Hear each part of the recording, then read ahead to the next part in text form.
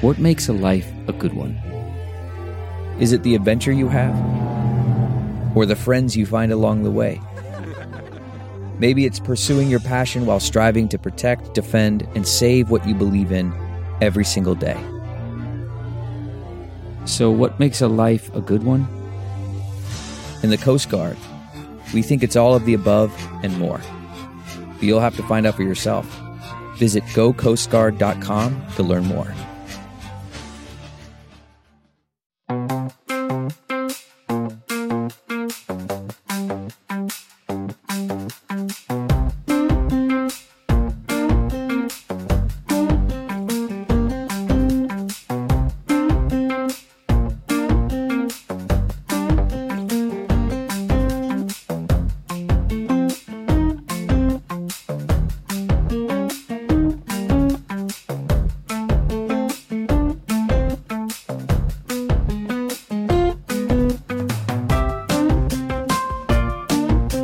This is Josh Marshall, and this is the Josh Marshall Podcast. We are going to talk about abortion today. Not exclusively, but we were reviewing, what's going on in the news before we started the episode. And, as usual, you get 3, 4, 5 different stories we want to touch on. And all but one of them, and arguably all of them, turn in some way on this leak a week or so ago, the Alito draft majority opinion in an opinion overturning Roe. And then you have the reaction to it of some sort, which is this, law that would codify Roe, would actually, I guess, bump it up a bit. From what the status quo as of, let's say, January 2021, because obviously Roe has been chipped away at. Well, it's been chipped away at since the 90s, but even more so in these kind of shadow dockety kind of ways over the last couple of years. In any case, so we're going to talk about that. This bill, at this point, it's going to be a test vote because they don't even have 50 votes, and it's filibustered anyway. And we'll get into what the strategy is or lack of strategy is beyond that, and we're going to talk about a number of other issues that turn on that. So, we're so much to get into. Let me just do some ad business first so we can kind of dig into everything here. It's peak iced coffee season, that wonderful time of year where you start planning your next iced coffee order while walking home with your current iced coffee. And it's all fun and vibes until your July credit card statement arrives. Luckily, there's no need to go cold turkey when saving money is as easy as switching to cold brew. With Grady's Cold Brew Beanbag Kit, you can brew 36 servings of refreshing New Orleans-style iced coffee for just $1 a cup. That's a major savings compared to buying at your local shop. Plus, your fridge will be stocked with coffee next time you have a craving, whenever that hits, which I'm guessing is any minute now. Ready to give it a swirl? Save 25% off at Grady'sColdBrew.com with promo code TPM. That's 25% off at Grady'sColdBrew.com with promo code TPM. So, Kate Riga, co-host Kate Riga, we were talking just before we started where there's kind of like a follow-up Politico scoop overnight, and that new one, and there's some kind of tea leaf reading details in the bylines on that. But the key of this, in case you haven't read it, and we are recording this episode just after noon on Wednesday, May 11th. In case you haven't read it, basically it just says, in fact, all the 5 justices who are down with the Alito opinion, who were down with it in February, they're still down with it. And there's no revised opinion. So nothing has changed. In fact, and this is sort of interesting, there's actually no one has written or circulated a dissent yet. Maybe admittedly, I kind of read the top lines in the article. Maybe it kind of got into why that would be the case. But one point the article made is that the way the Supreme Court work process operates is they have an initial meeting. They get a basic sense of who's where. Someone is assigned to write a draft majority opinion. If there's a clear majority position in that initial meeting, and then people write dissents in response to the majority opinion. And then there's some evolution where maybe the majority of, because we tend to think of these as, kind of coming down from the heavens, like, Moses' tablets or something. But these are people writing them, and the dissents are dissenting from the majority opinion. So they need to see the majority opinion before they can dissent to it, right? They need to know what it says before they can disagree with it. And say particularly, because often in these opinions, they're saying, at this one point, you said X, Y, Z. You're full of it. That's dumb when you said X, Y, Z. And this other, blah, blah, blah. So in a sense, there wouldn't necessarily be revisions to the majority opinion until you get the dissents, till you get that back and forth.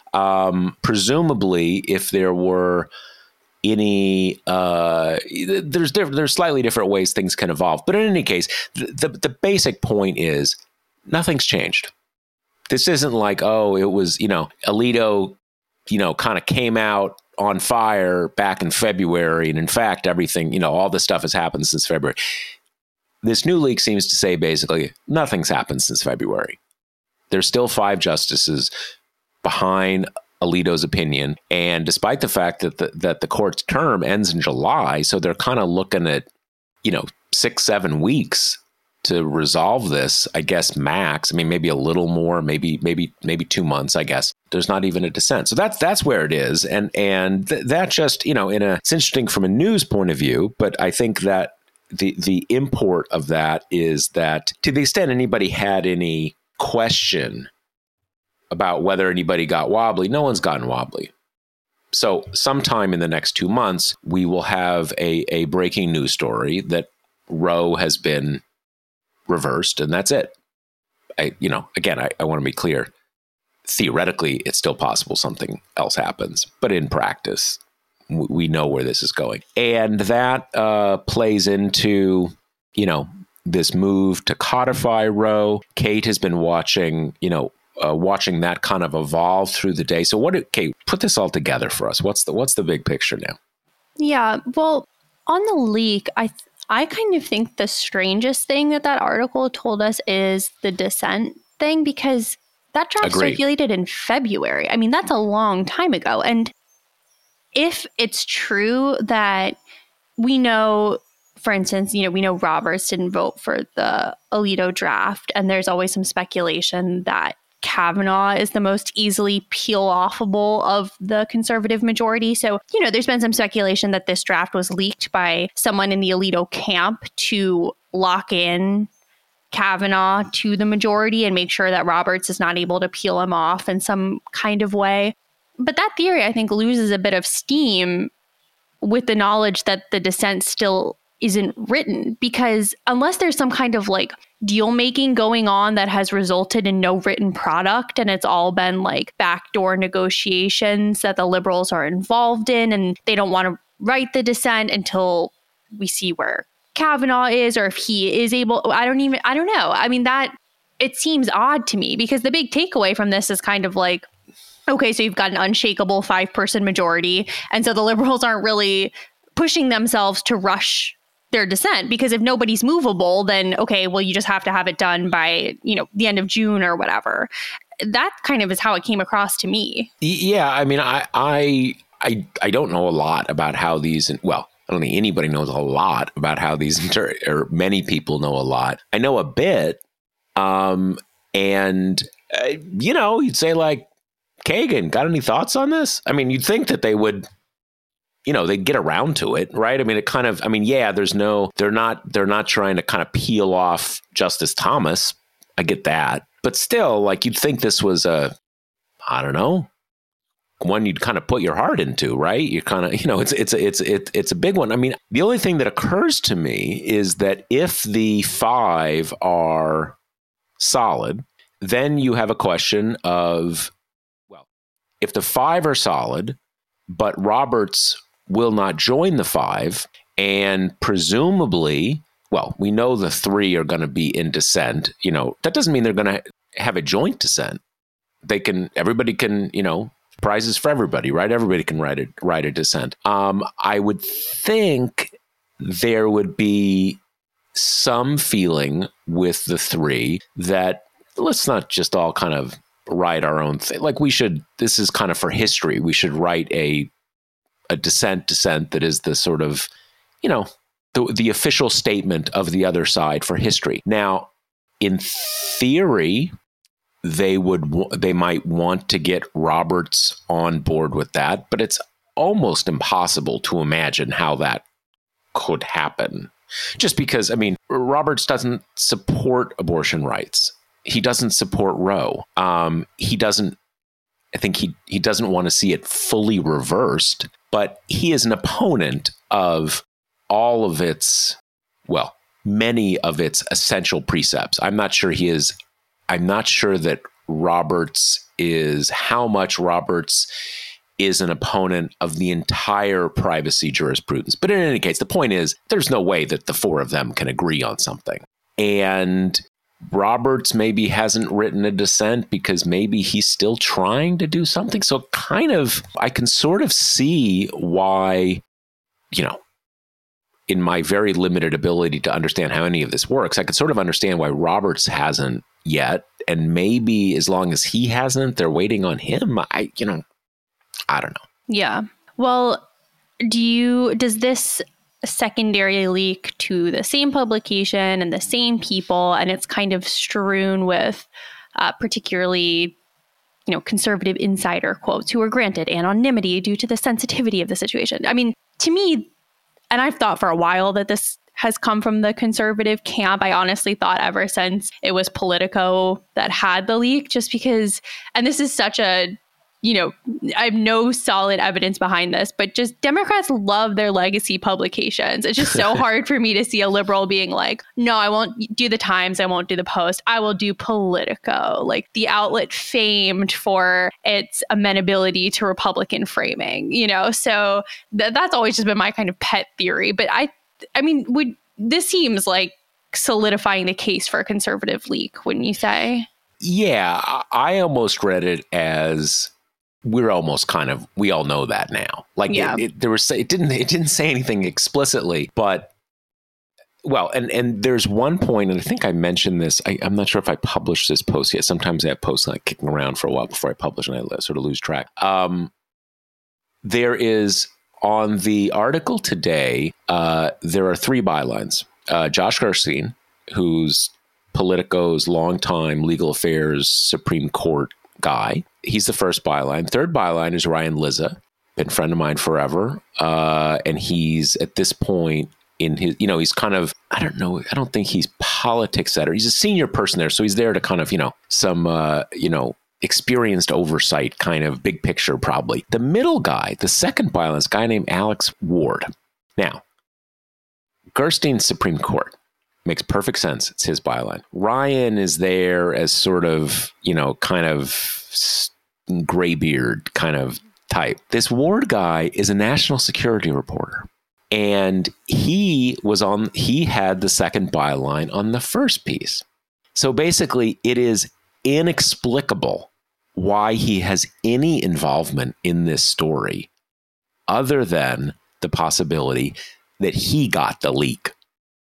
And since he got the leak, he has to be on the story, just in fairness and fairness to him, fairness to readers.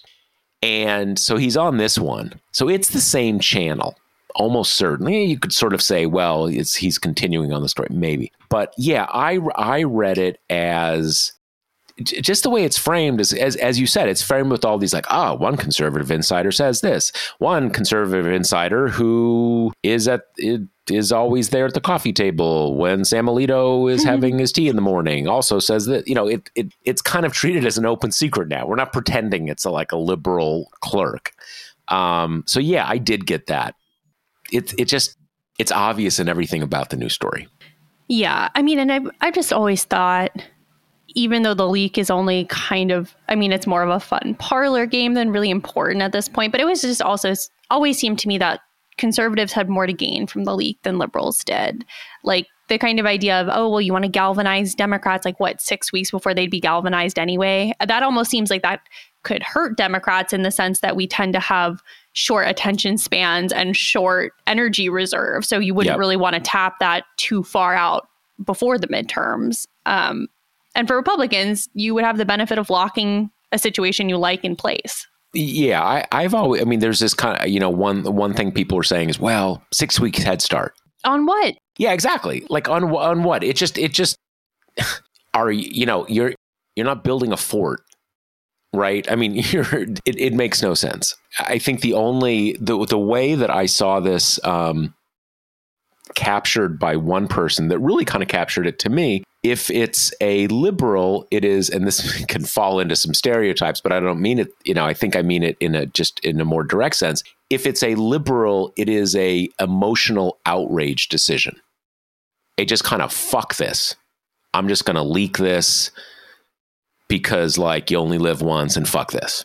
It has there's no strategy behind it. It just doesn't accomplish anything for people who support Roe, as opposed to just sort of like a, kind of like a primal scream sort of thing. Whereas there are, as you say, very clear-cut reasons why it can be helpful to conservatives, because you sort of advertise, the mother lode is on offer, and it's sort of like, as often happens in sports or all sorts of competitions, you got 5 votes.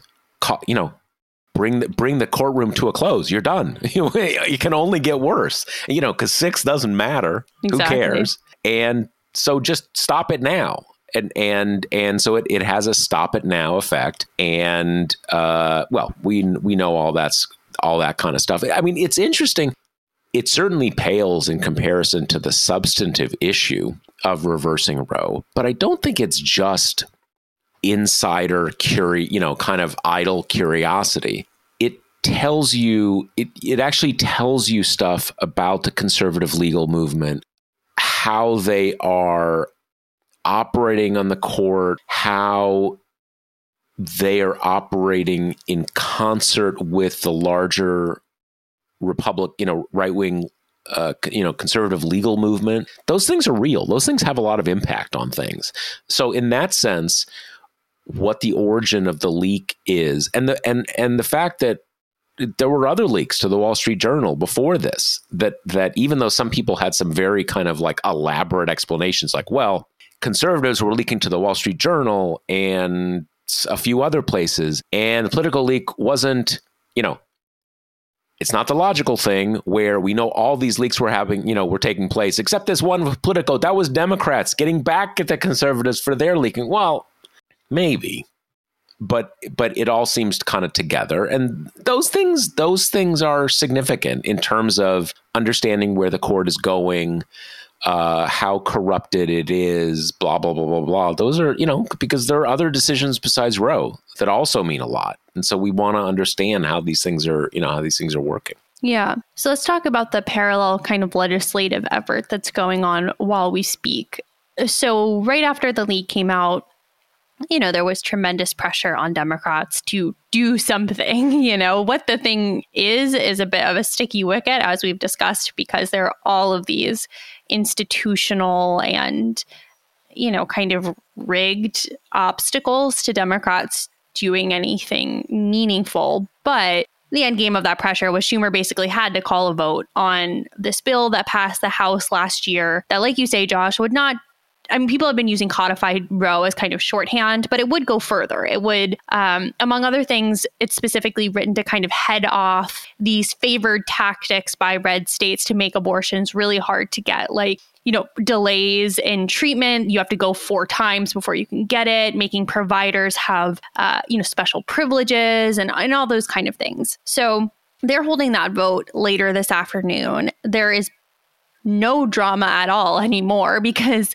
even though we always knew it wasn't going to pass because of the filibuster, and because, it should be mentioned, Manchin and Sinema's support of said filibuster, there were not even the votes for a simple majority vote here. Really, the only interesting thing that came out of this is that yesterday, Bob Casey, senator from Pennsylvania, put out a statement saying he would not only vote on, the procedural motion to proceed, which is the point at which the filibuster kicks in, but he would vote for the underlying legislation if there were a way to get there. And again, in this situation, that's a symbolic thing, but that's huge because Bob Casey has been, quote unquote, pro-life his whole career, following in the footsteps of his father, who was governor of Pennsylvania, who's the Casey in Planned Parenthood versus Casey. So this has been a big part of his identity for a very long time, despite the fact that he hasn't been like Manchin-esque about his abortion stance. His voting record in Congress is somewhat mixed. He's actually gotten mostly positive scores from groups like Planned Parenthood because,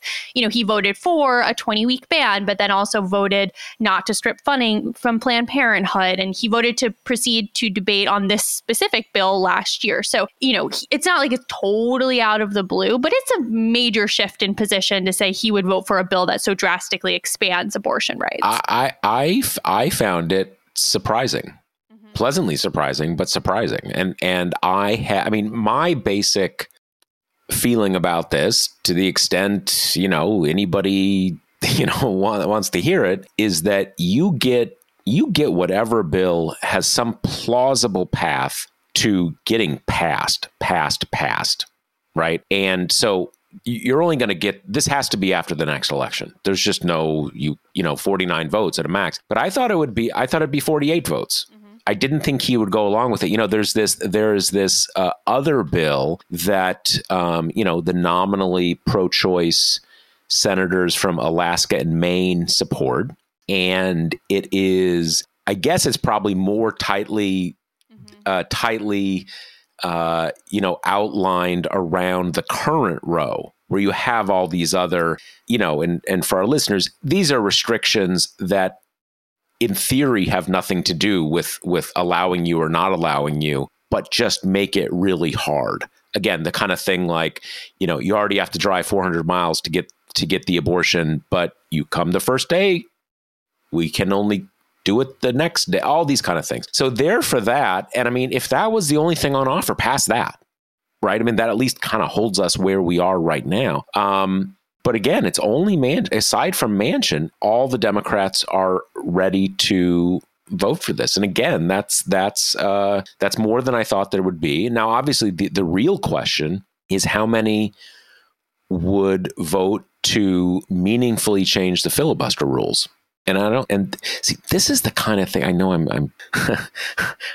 hogging the mic here, but this one thing is so important, I got to say it. This is the thing where, everybody should be calling their senators, asking them, fine, you're going to vote for this bill. Are you willing to, yes or no? Are you willing to amend the filibuster rules to allow it to pass in the next Congress? Because that's really the deal. And I suspect that it is 48, 47, something like that. But you got to get the specifics. You got to get clarity. That's where everything starts to mean something. Then you can say, we need 2 more senators. Let's go out and get them. Yeah. I would say safely, I think if they did hold another vote on making a filibuster carve out with this being the driving underlying legislation versus how it was voting rights, I would still think you would get 48. I think it'd be Manchin and Sinema again. But I agree with you that I think the Casey thing is important, even if it changes nothing about this current dynamic, because the same way I think it was really important to get proof that 48 Democrats were at least willing to reform the filibuster. That's super important because that is now going to be a litmus test. If you're a Democrat running for the Senate, you are going to be asked, where do you stand on the filibuster and where do you stand on abortion rights? And that's huge because even though I understand it's super demoralizing for Democrats to see them fall short by 1 vote or 2 votes, it's important to have that knowledge because first of all, it doesn't let Manchin kind of like hide in a crowd. It really does put the spotlight on who is holding up progress. And it makes it a prerequisite to be a Democratic senator. You've got to be on board with these things. And I think that's really important, even though there's also a part of me that's like, that may not even matter, because I can see a situation where the very next time Republican senators have the Senate, they blow up the filibuster anyway. But yeah, I mean, look, to me, the great enemy in politics is always the opacity of the process. Mm-hmm. I voted. I don't even know why it didn't happen. Like that ambiguity. And that's why when I was kind of pushing on the Social Security stuff back almost 20 years ago, the big thing was the idea was, Democrats, the Republicans are going to do this. So Democrats are against it, but how against it, and, how much, and they may have to compromise to at least, make the damage as little as possible. What you need to do is you zoom in on the specific people. And in this case, it's already been presumed to a certain, to a great extent. We know who the two people are. There's some question of maybe Angus King won't vote to change the filibuster on abortion. I think he will. But I mean, those are the kind of things that maybe there's some ambiguity at the margins. But, you get it down to, you say 48. And I'll tell you, I would not count out Kyrsten Sinema. Obviously, I think at least abortion rights is a bigger issue for her than a lot of the issues that were the BBB issue, Build Back Better issues. But it's not that makes me think she's going to change her mind. It's that in the next Congress, if, great surprise, Democrats, expand their margin in the Senate, she's going to be looking at re-election coming in the very near future. And I think she has already destroyed herself politically. I'm pretty confident of that. The one way she wouldn't redeem herself to me, but I think she would redeem herself enough to she could get reelected, is if she said in 2023, this is so important, I'm going to be that extra vote that gets us over the margin. And now we have, the Roe bill. She could play that up, and that would, again, it wouldn't redeem her in my eyes, but it would redeem her in a lot of people's eyes, and it would be a big deal. Yeah. One thing that happened just before we went on the air is Manchin solidified that he was a no on this bill. He said, let's keep in mind, Manchin is not what we would call a policy wonk per se. So he hasn't given specifics, but he basically said this bill is too broad. I would support something that would codify Roe. Okay, fine. The thing that let's talk about it for 6 months. Yeah, let's get to the bottom of it. And that's the thing. It's just like, okay, super. So then it's like, okay, so you're going to sign on to the Tim Kaine, Susan Collins, Lisa Murkowski bill that they're working on.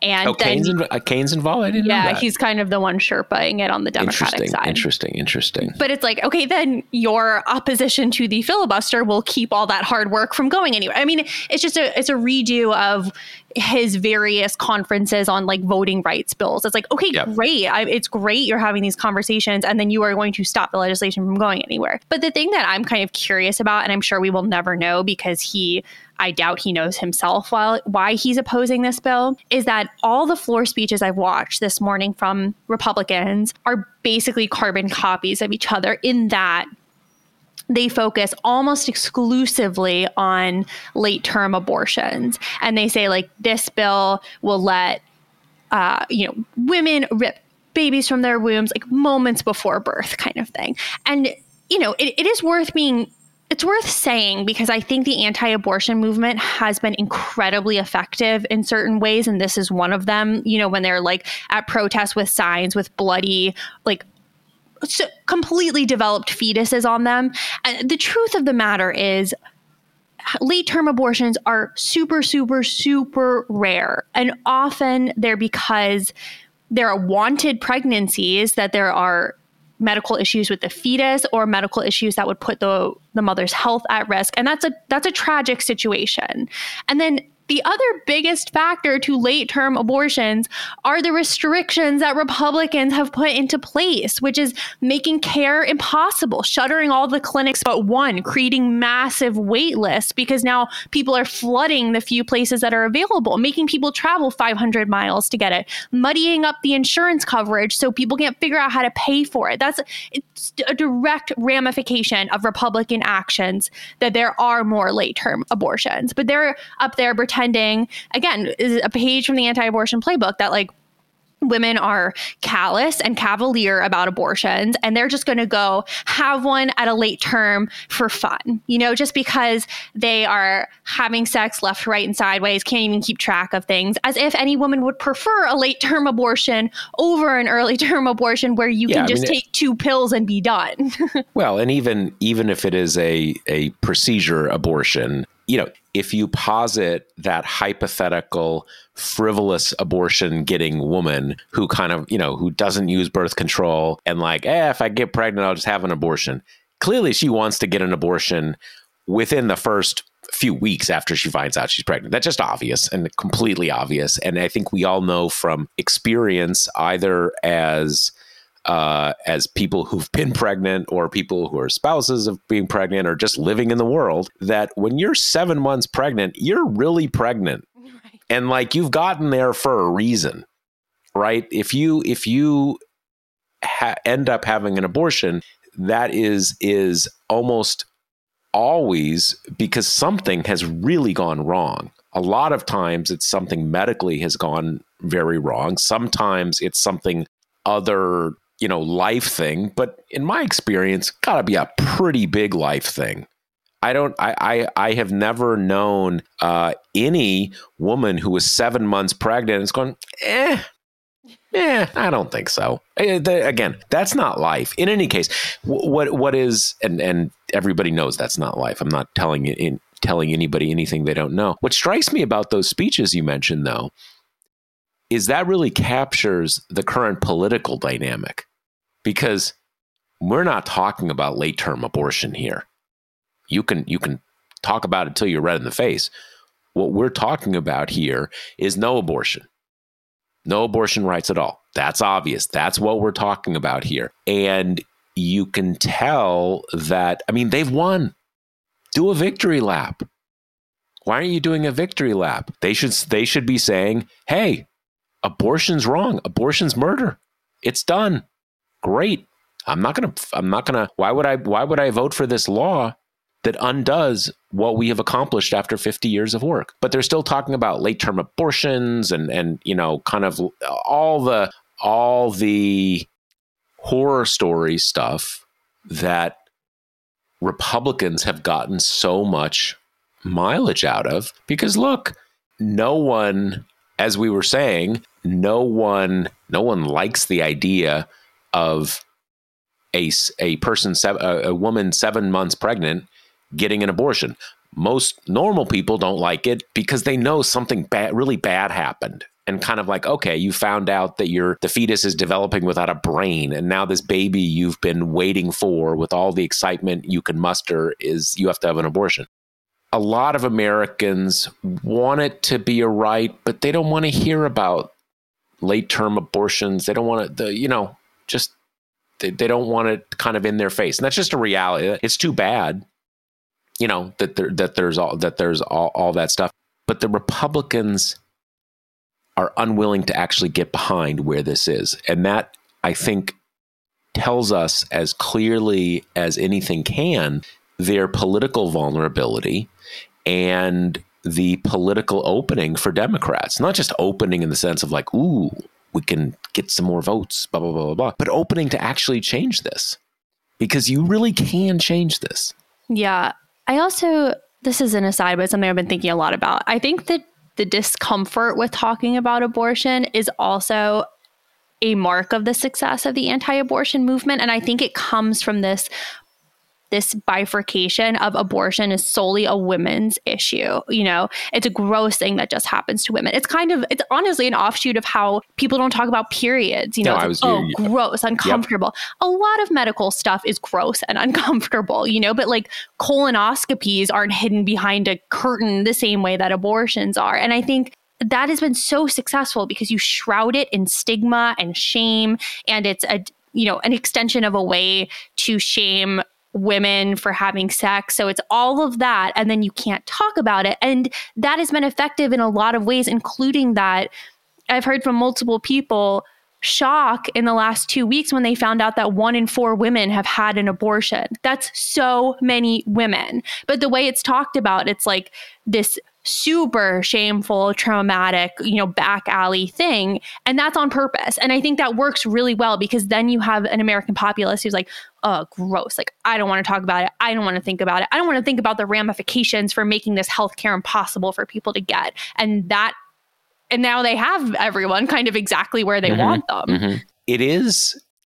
It's low down on the list of things important to this, but it is striking when you either visit or read about other political cultures that we share a lot with, and we just, industrial, kind of modern industrial democracies, kind of advanced healthcare, blah, blah, blah, blah. There are a lot of countries where this is just not an issue.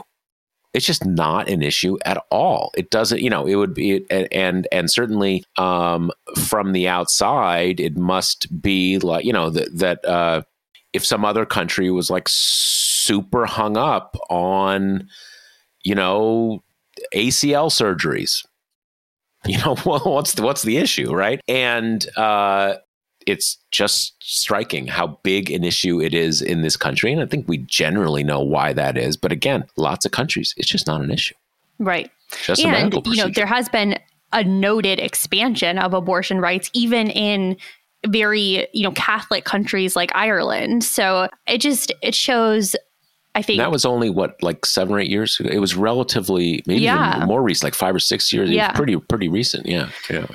So another thing we want to talk about here is the issue that is making me crazy right now, which is the pearl clutching over the protests that have broken out after the leaked opinion It's happened at some of the conservative justices' houses. Some people dared to write a chalk message in front of Susan Collins' house, which I would love to add included the word please. And it was on the sidewalk. It was on the sidewalk. Exactly. And begging her to pass this legislation. And yet she called the police.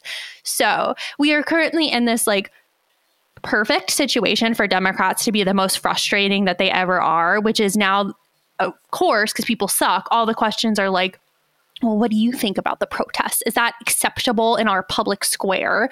And I actually thought Chuck Schumer dealt with it summarily and very well yesterday when he got this question at his press conference. And he was like, yeah, if they're peaceful, that's fine. People protest at my house 3 or 4 times a week. Like, that's life.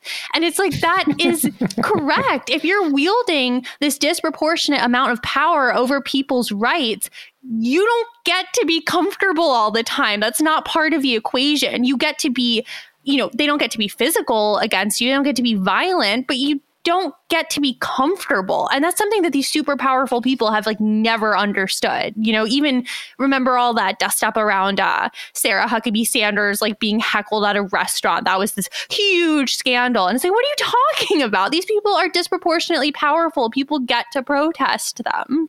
It's funny. I have probably slightly more conservative views on this, but not much. I would say this. I know from even my very minor celebrity, right? You have people say things, they write things to you sometimes that are kind of like, ugh, that's a little, threats and stuff like that. That's not fun. I haven't looked into this closely, but I would assume that police have put up kind of lines and stuff like that. I don't think they should be banging on their windows or something like that, which I think is menacing. I don't think they should be trampling on their lawn, right?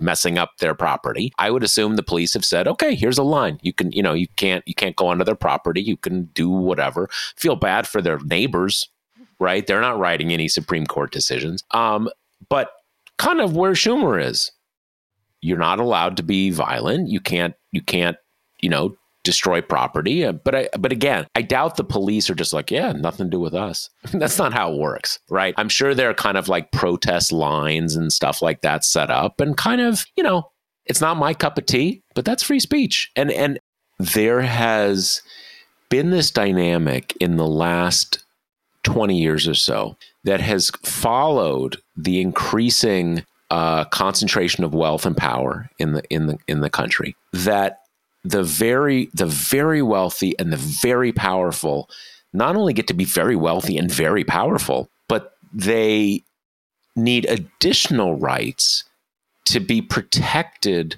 from the public responses to their being very wealthy and very powerful. And that may, maybe I'm part of the same mentality at some level. Maybe that's coming out in my views on the House protest stuff. But where it's always really struck me is there's been a lot of laws now that campaign finance disclosure shouldn't apply to the really, really big givers, because that will invite people to target them and be mean to them and do whatever, right?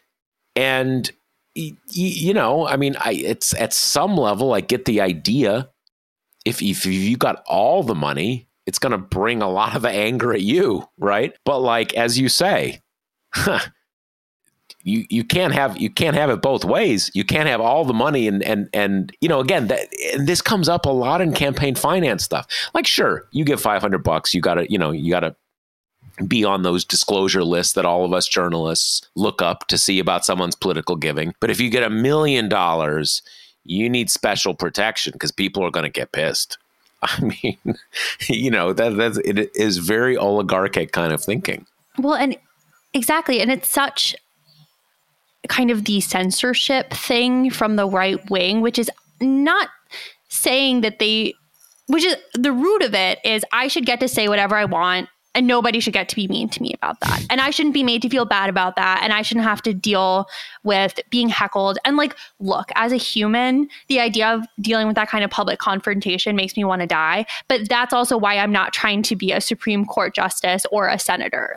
You were not forced into these roles. Rich people do not have to become huge political donors. Exactly. Now, I do think there is some line. We don't want people to be menaced, because if you're menaced, if you're threatened, then you kind of don't have free speech, right? It's just, but we're not talking about menacing and threatening here. Just can say, Josh sucks.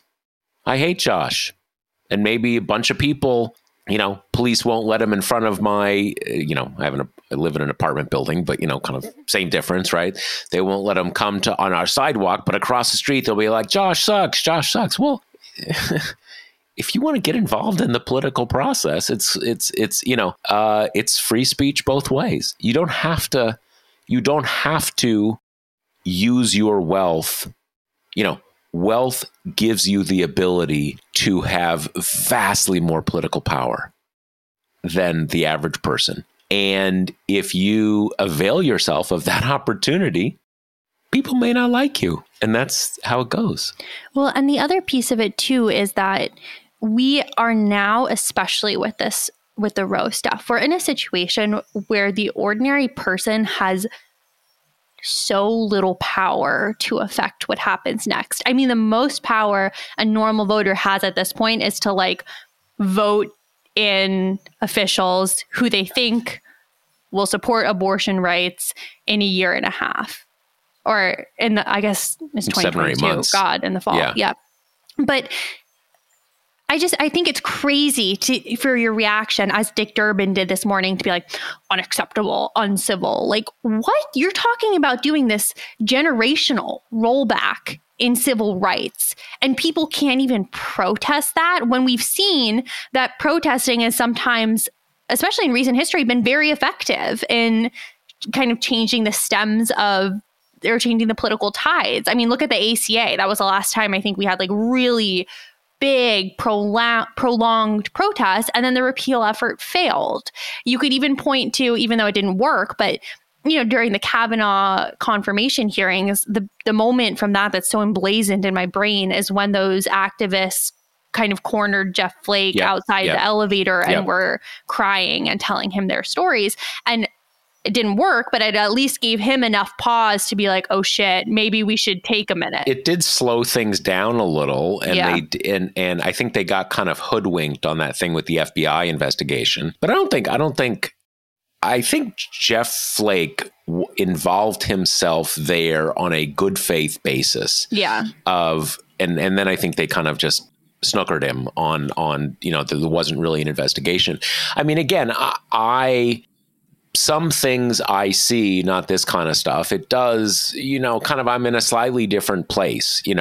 There's certain, I think you think about it. You always have to think about it if it's the person's house if it's someone you sympathize with, and is it a bunch of kind of whacked out Trumpers? Are they protesting outside a person's house? I mean, are they a certain distance? Can the person get in and out of their house? There's certainly things that I have seen on the other side where, you show up with guns and stuff, or even without guns. There's even as much as I loathe him, some of the stuff that with the Tucker Carlson thing when they were outside his house, they were kind of going on, kind of stuff that if it were my house, I'd be kind of scared. Right. I was like, okay, there's a lot of people out there and they're kind of angry and they're not staying a certain distance. So whatever. I mean, this is a minor thing. This is just my, how I see the world. But I think for someone like Durbin, it is part of a larger point. And on that point, I 100% agree with you. Maybe you say maybe Durbin says, hey, that's not my thing, but this is a huge thing. People are very upset. We are going to do everything we can to reverse this. And maybe some of these protests are not what I would do, but that's just not the big issue here. The big issue here is that half the people in the country are about to lose a fundamental right. But what I think really gets to a lot of people, and it's what you just described, is kind of like, okay, hey, we're all down with we want Roe, but don't get out of hand.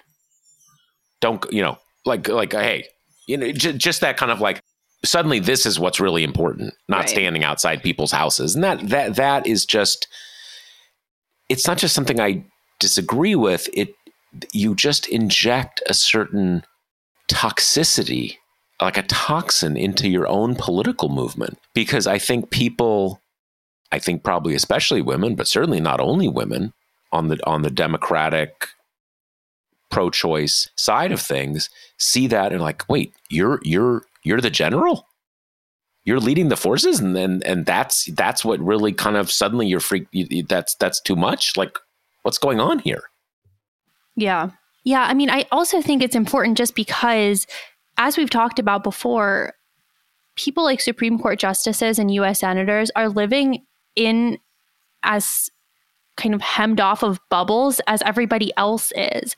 And I do think that, I don't think it's a situation where Brett Kavanaugh is like, it's baffling to him that people are upset about this decision. But I do think probably pretty much everyone in his life is like, this is awesome. This is a really good decision. You're protecting so many unborn babies.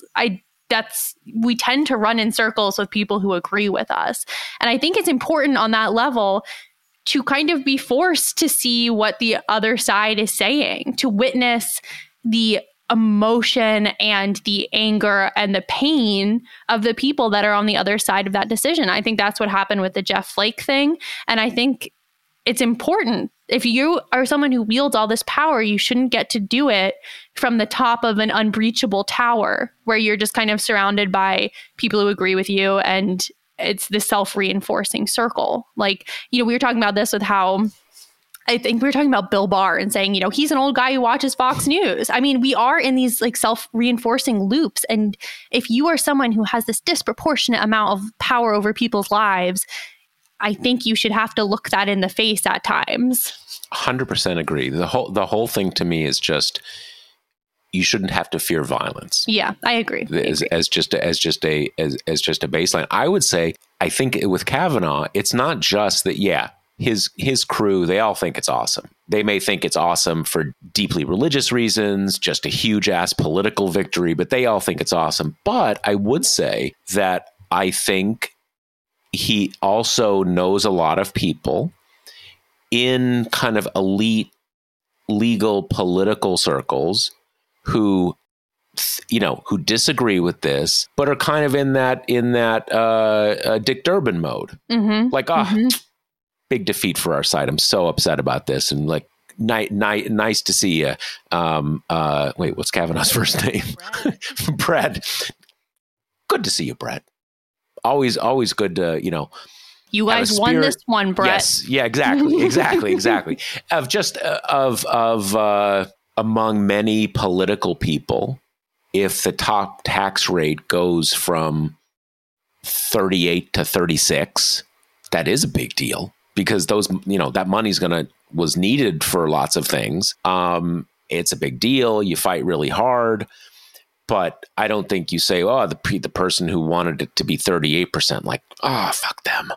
I can never speak to you again, and you're dead to me. I'm like, okay, there's another election. And I do think that is the sort of the Durbin to protester thing, kind of like, this is not just another election. This isn't kind of like, you won an election and we're tweaking the tax code a little bit at the margins. And, boo Dick Durbin. Boo no Dick question. Durbin. Yeah. Also, it continues to be funny to me that Kavanaugh's name is Brett. I mean, that is, if you would put that in a script, people would be like, okay, too much. We get it. He's like a lax bro, Well, it could be, I'm trying to think what would be more. What is a more bro name? Chad. Maybe Chad, or like your nickname is Dutch. You know what I mean? Like that would be, Tex. I think. Yeah, exactly. Okay, so let's take this question from John, who says, is there a case to be made under the Privileges and Immunities Clause of the Constitution that has been interpreted by the court since the early 1800s as constituting freedom of movement, which would be reaffirmed in the 14th Amendment? One could argue that the abortion bans themselves constitute a freedom of movement problem, but as soon as they add these lines to prosecute people who help someone travel for an abortion, or for the person who themselves travels, then you're violating privileges and immunities. And he adds, I realize this court could just make something up and ignore the claim of the freedom of movement. But in terms of a long-term strategy working to undo this decision, have you heard any folks talking about this? I would say I did a story, I don't even know. I don't know what time is anymore, in the not so recent past, where I was talked to people. There's especially this like trio of law professors who have been hyper focused on this for a while, the amount of interjurisdictional disputes that are going to come to the fore in a post-Roe world. And I would say, absolutely, there's a privileges and immunities case. I mean, also there's due process, citizenship clause, dormant commerce clause. Like there's a lot of things here that come to play. I think the point of this court can do whatever it wants is a pretty important one.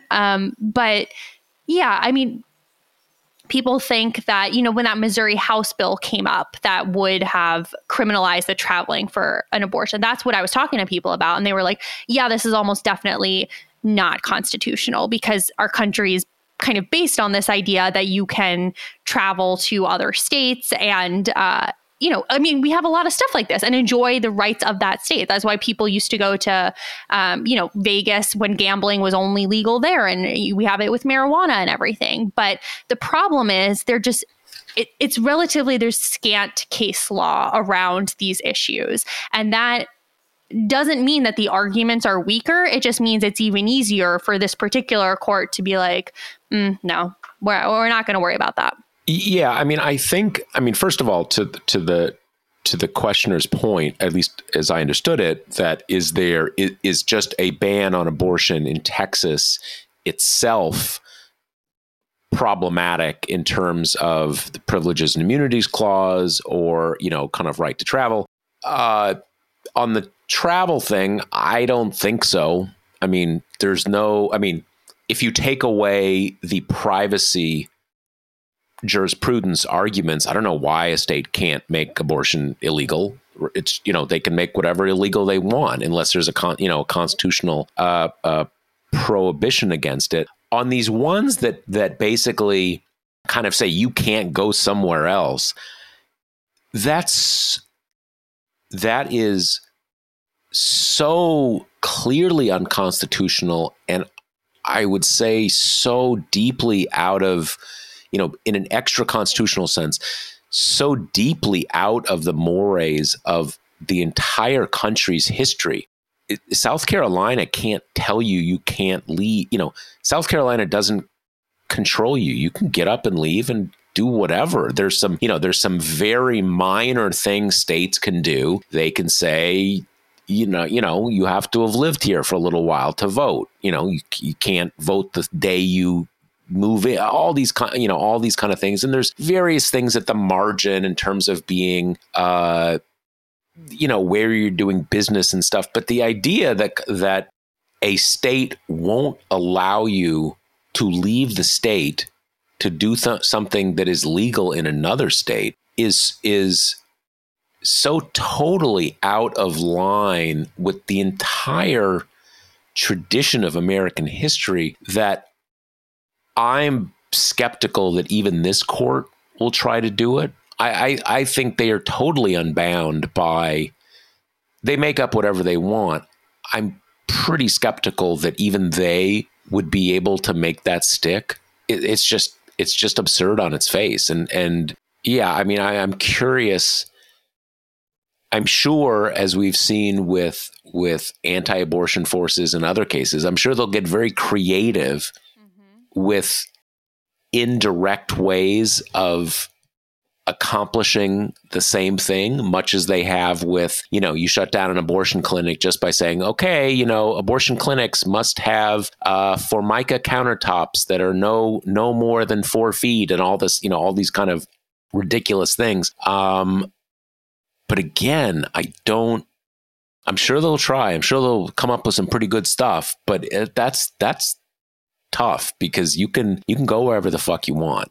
Yeah, I mean, the only thing that gives me pause here is that the Texas bounty hunter law is so insane and also just really flies in the face of the way our judicial system is supposed to work.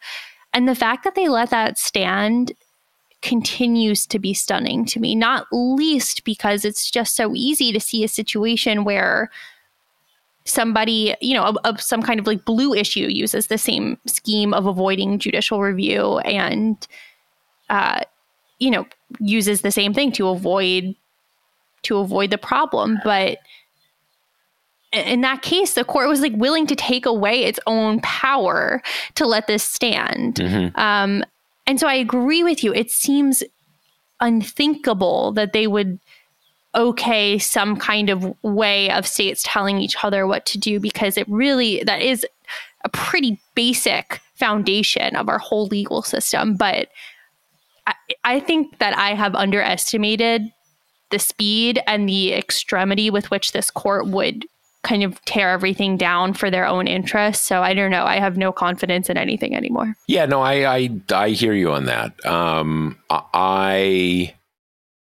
It's funny, one of the things that one of the jurisdictions the Supreme Court has, and I think actually one of the few jurisdictions that are actually in the Constitution that can't be amended by Congress, is that it is the court for lawsuits between states. Mm-hmm. And that has, for most of our history, generally just comes up with like border disputes. There was actually a border dispute, kind of a nominal one, but actually one that went on for a long time between New Jersey and New York that was just resolved relatively, I think, in the last 20 years. I can't remember. It has to do with like one of the islands, maybe not Staten Island, but maybe the island where Statue of Liberty, whatever. In any case, it's the court of original jurisdiction for suits between states.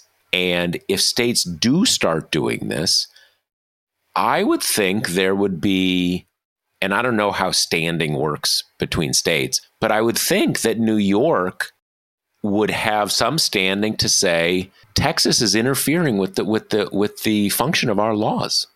You're saying that, this person came to New York, they did things legal in New York, and you're saying you're trying to to say they're guilty of a crime. There's a lot of stuff. There's a lot of interstate stuff there that even if you don't come at it from an individual person's right to go wherever they want, there's a lot of different stuff there.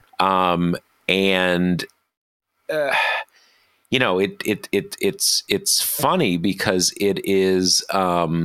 it's something that, we have a somewhat unique system of dual sovereignties in this country.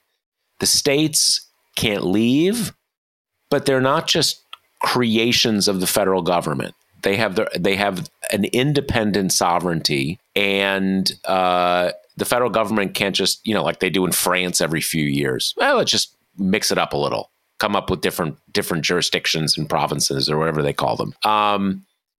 So that whole federalist thing, if you go in this direction, brings up a lot of things kind of don't work, right? Because if you start saying, well, my people can't go there, and it all falls apart.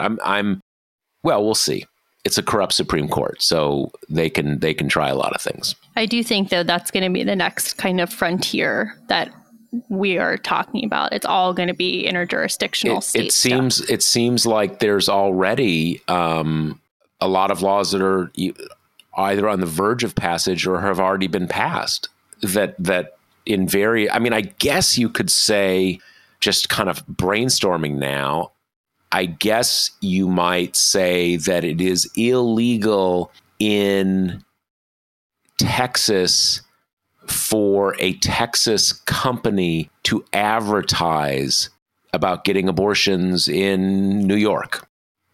Maybe they can't stop you from going, but you can't advertise. Good luck with that, considering, I know a bit about how advertising works. Believe me, it doesn't matter whether you're in Texas or not. But I would, kind of things like that at the margins. Who knows? I guess we'll find out soon enough, won't we? We'll find out. Yeah. All right. So let me remind you that the Josh Marshall podcast brought to you by Grady's Cold Brew Iced Coffee. You can get 25% off if you use the promo code TPM, and they are at Grady'sColdBrew.com. And I guess that's it for this week. All right. See you next week. Later. The Josh Marshall podcast is hosted by me, TPM reporter Kate Riga, and TPM founder, editor-in-chief Josh Marshall. The show is produced by Jackie Wilhelm. Thanks to Why Not Jansfeld for our podcast theme song, and thanks to all our TPM members who make this possible. Rate and review us on Apple Podcasts, and subscribe wherever you listen.